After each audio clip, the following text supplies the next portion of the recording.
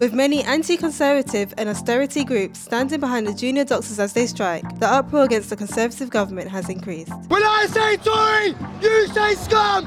Tory! Scum! Tory! Scum! No ifs, no buts, no education cuts! Ever since the general election in May, there have been 10 national protests against the Conservative government's changes to education, the NHS and welfare. With about 10,000 people taking to the streets each time, I went to find out some of their concerns. I believe that education's a fundamental human right, and by cutting funds and by making us pay is basically going against that. When I look at the children with whom I work, the younger members of my own family, what I see is they will be a lot poorer than I was. I disagree with a lot of their policies, particularly on austerity and obviously bombing of Syria. It's mainly just about the hypocrisy of the party. But do those who feel at war with the Tories hold any ground in what they say? I got hold of a student who, despite the cuts, supports the Tories. My name is Marcus Wells and I am the chairman of the University of Sheffield Conservative Future. I played in some clips to see his reactions to people's opinions of the Tory party. Essentially, all this seems to do is move money from the poorest to the richest, and I think, they've got to be pretty aware of that. They're not idiots, I completely disagree with that. Taxes are lower now than ever. Those in the richest category, they pay the vast majority of tax. I know that they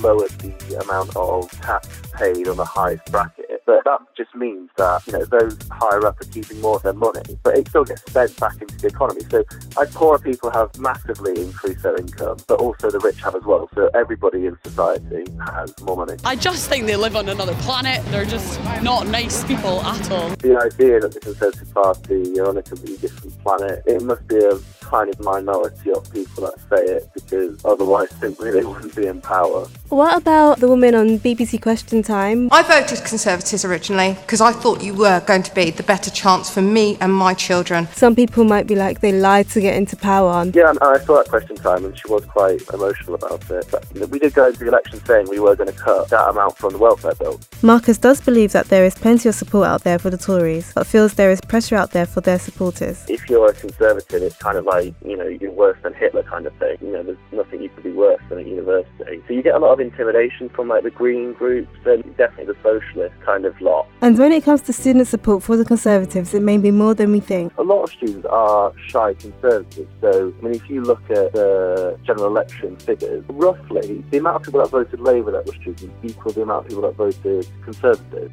And Marcus was right. Results from a YouGov survey showed that 35% of university students did vote Conservative, with 34% voting for Labour. With pivotal decisions such as whether the UK will leave the EU and if we are to have a 24/7 NHS still to be made, it'll be interesting to see if the popularity of the Tories will improve in time for the next general election in 2020.